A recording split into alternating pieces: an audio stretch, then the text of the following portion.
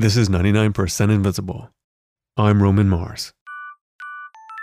When you send a letter to the president, it first passes through the Office of Presidential Correspondence. The office was started under President McKinley in 1897, who had been receiving about 100 letters per day. By the time Herbert Hoover was president, that number had gone up to about 800 letters per day. Today, the President of the United States gets tens of thousands of letters, parcels, and emails every day. That president, as we produce this story, is still Barack Obama. Dear Mr. President. Dear Mr. President. Dear Mr. President. We met once. You came to my hometown of Tuscaloosa, I'm writing Alabama. you today in regards to our relationship with Canada.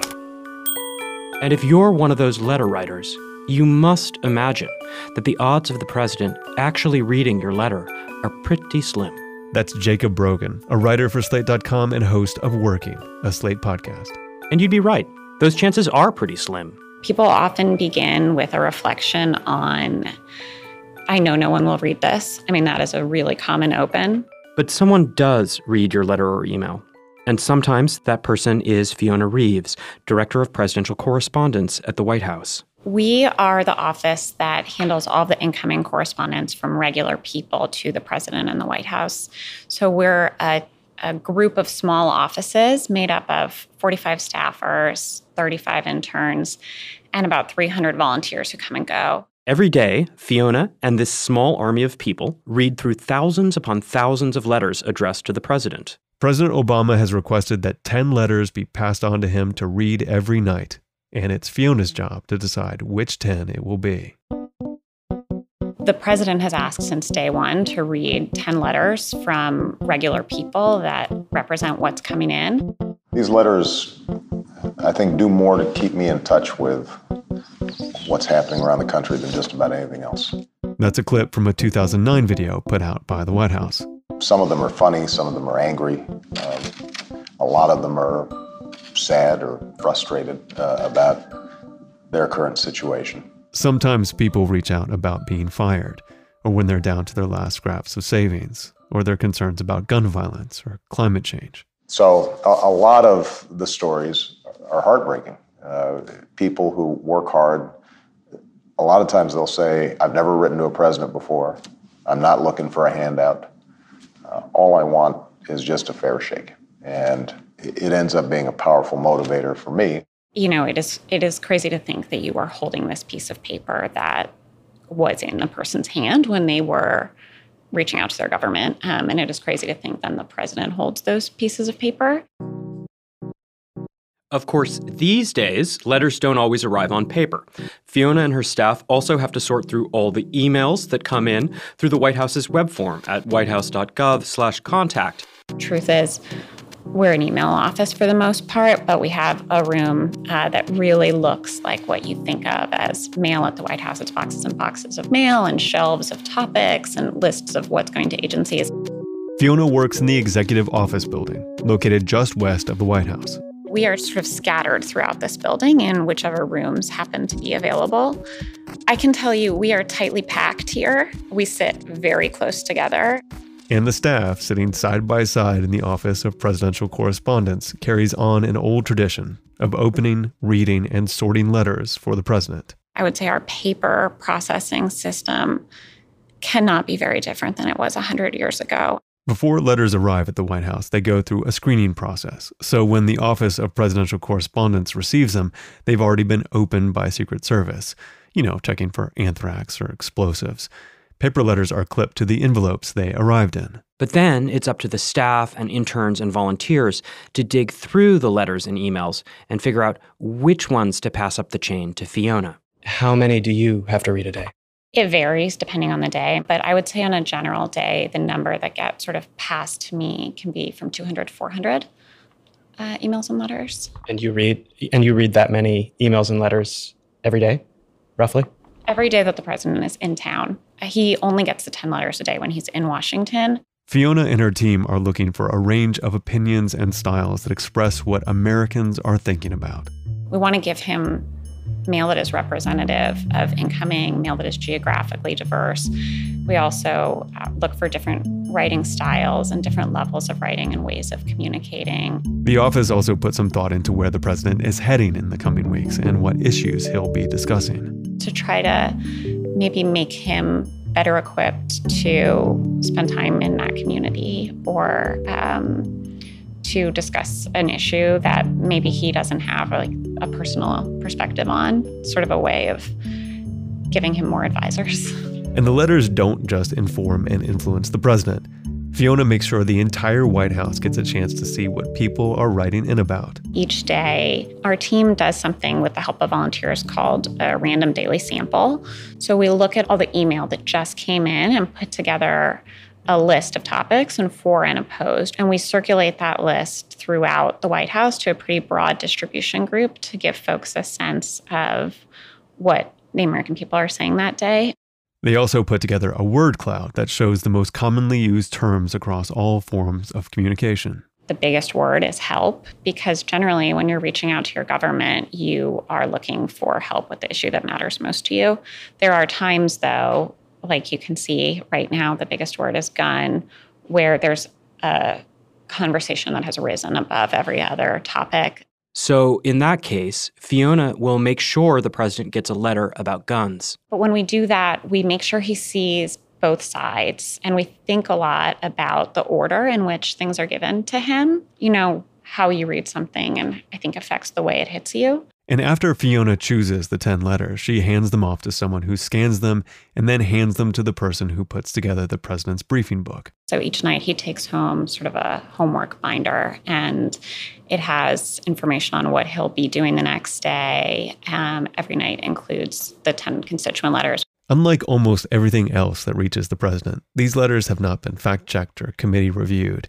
They're some of the most direct communication he receives. When people are writing a memo to the president, you know, if they are touching on a policy topic, then everyone who has a hand in that or who may have information to add that could add value kind of takes a look at it and adds their 2 cents. And so by the time the president sees it, it has gone through so many eyes. But our correspondence is really like someone sits down at their kitchen table and they send in a piece of their mind, and then that is basically 2 sets of eyes in the White House. It's this volunteer who thought, hey, the president should read this. And then it's me saying like, yeah, I agree with that. And because these letters are so direct and unfiltered, a lot of them are pretty intense and deeply personal.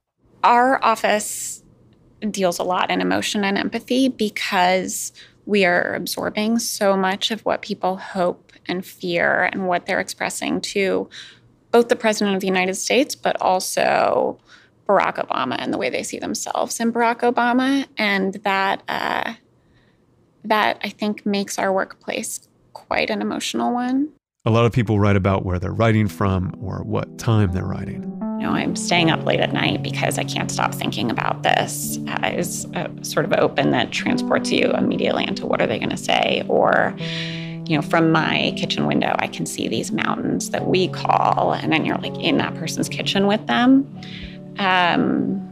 We also recently have seen more and more letters that begin with something like, I've been meaning to write this for 7 years. I think, yeah, as the days dwindle down, we're getting a lot of under the wire.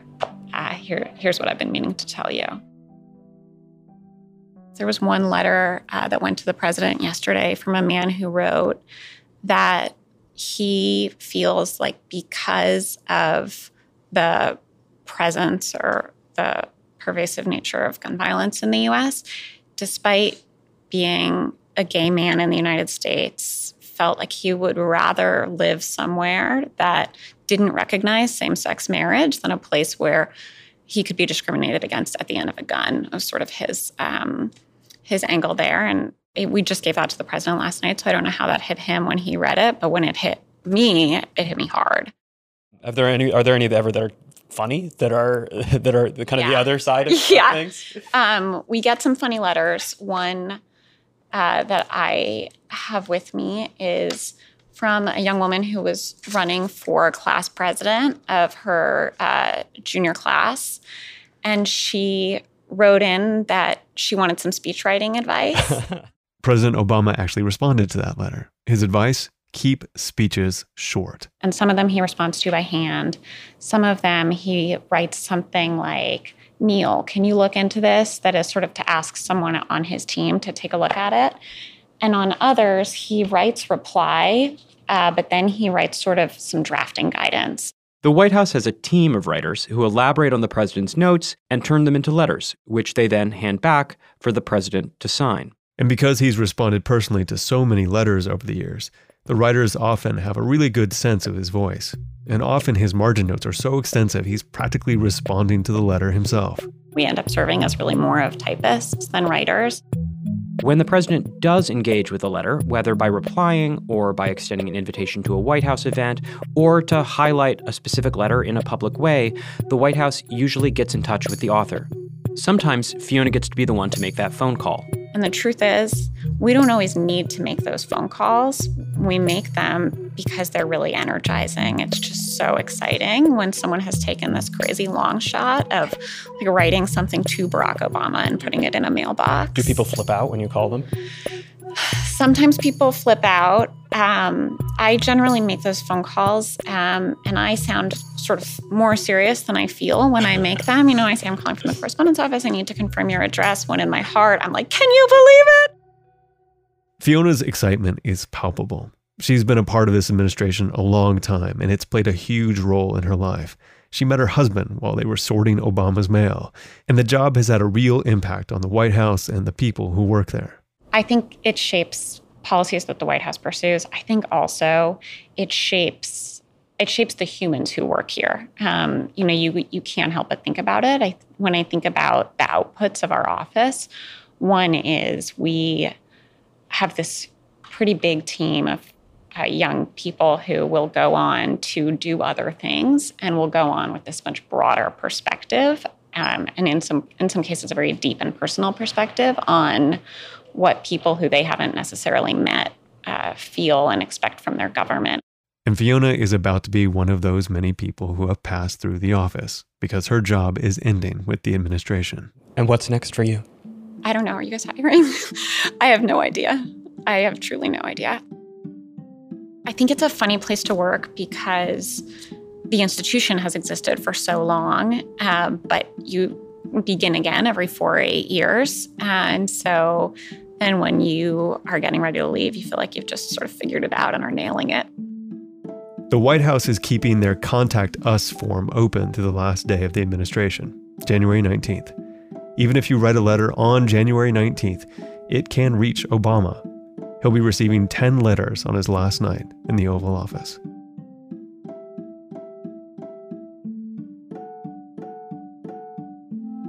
A version of this piece originally aired on Slate's Working podcast as part of a series on jobs at the White House, produced by Jacob Brogan and Mickey Capper. The 99% Invisible team who worked on this episode includes Avery Trufelman, Sharif Youssef, and Katie Mingle, with Kurt Kolstad, Sam Greenspan, Emmett Fitzgerald, Taryn Mazza, Delaney Hall, and me, Roman Mars. We are a project of 91.7 KALW San Francisco and produced on Radio Row in beautiful downtown Oakland, California.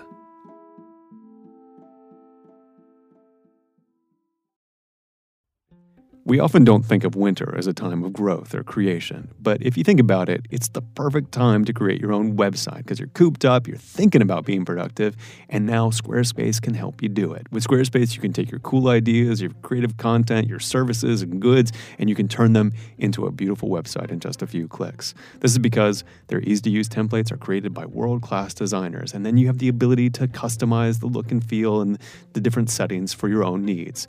For example, my site, romanmars.com, I made with Squarespace. The landing page features a close-up of me talking to a microphone, so it has my very handsome beard. But if I should ever shave it, I don't have to wait for my web guy to change the photo. I can do it myself, and maybe the next photo will feature my soulful eyes.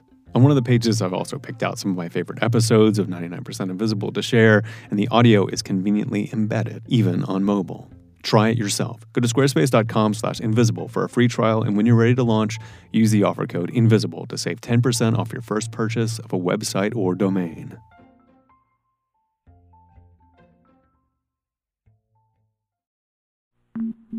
You can find the show and join discussions about the show on Facebook. You can tweet at me at Roman Mars and the show at 99pi.org. We're on Instagram and Tumblr too. But every day I read 10 messages sent through the contact page at 99pi.org. Radiotopia.